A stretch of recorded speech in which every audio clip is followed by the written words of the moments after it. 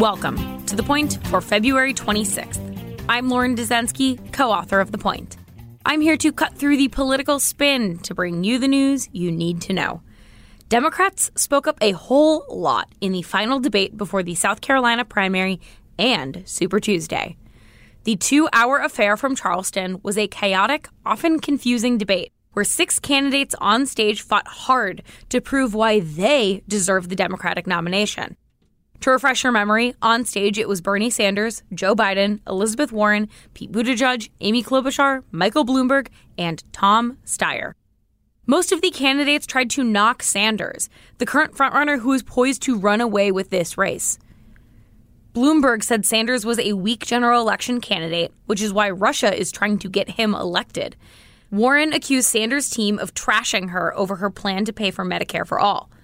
Buttigieg scoffed at Sanders' calls for political revolution when he wouldn't make a rule change in refusing to blow up the Senate filibuster. Biden again slammed Sanders over his votes against the Brady Act, which mandated a waiting period on handgun purchases. But it doesn't seem like this debate will unseat Sanders' frontrunner status. He defended himself and saw a series of other squabbles on stage among the other candidates. Warren again hammered Bloomberg over his record with women. Biden criticized Steyer for investing in private prisons. And Klobuchar tried to stay above the fray completely, pitching herself as a voice of reason. For what it's worth, it doesn't appear that this debate will alter many candidates' trajectories, good or bad. Sanders was able to bypass most of the issues on stage.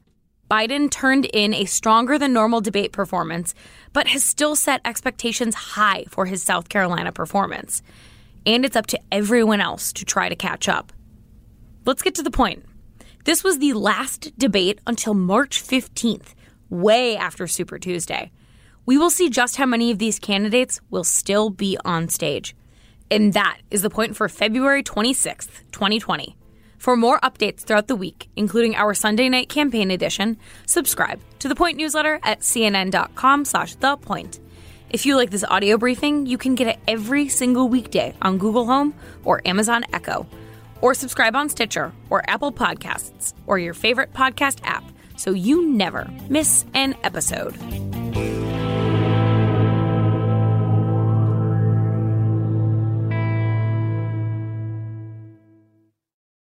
When you work next level. And when you play next level. And when it's time to sleep, Sleep Number smart beds are designed to embrace your uniqueness, providing you with high-quality sleep every night. Sleep next level.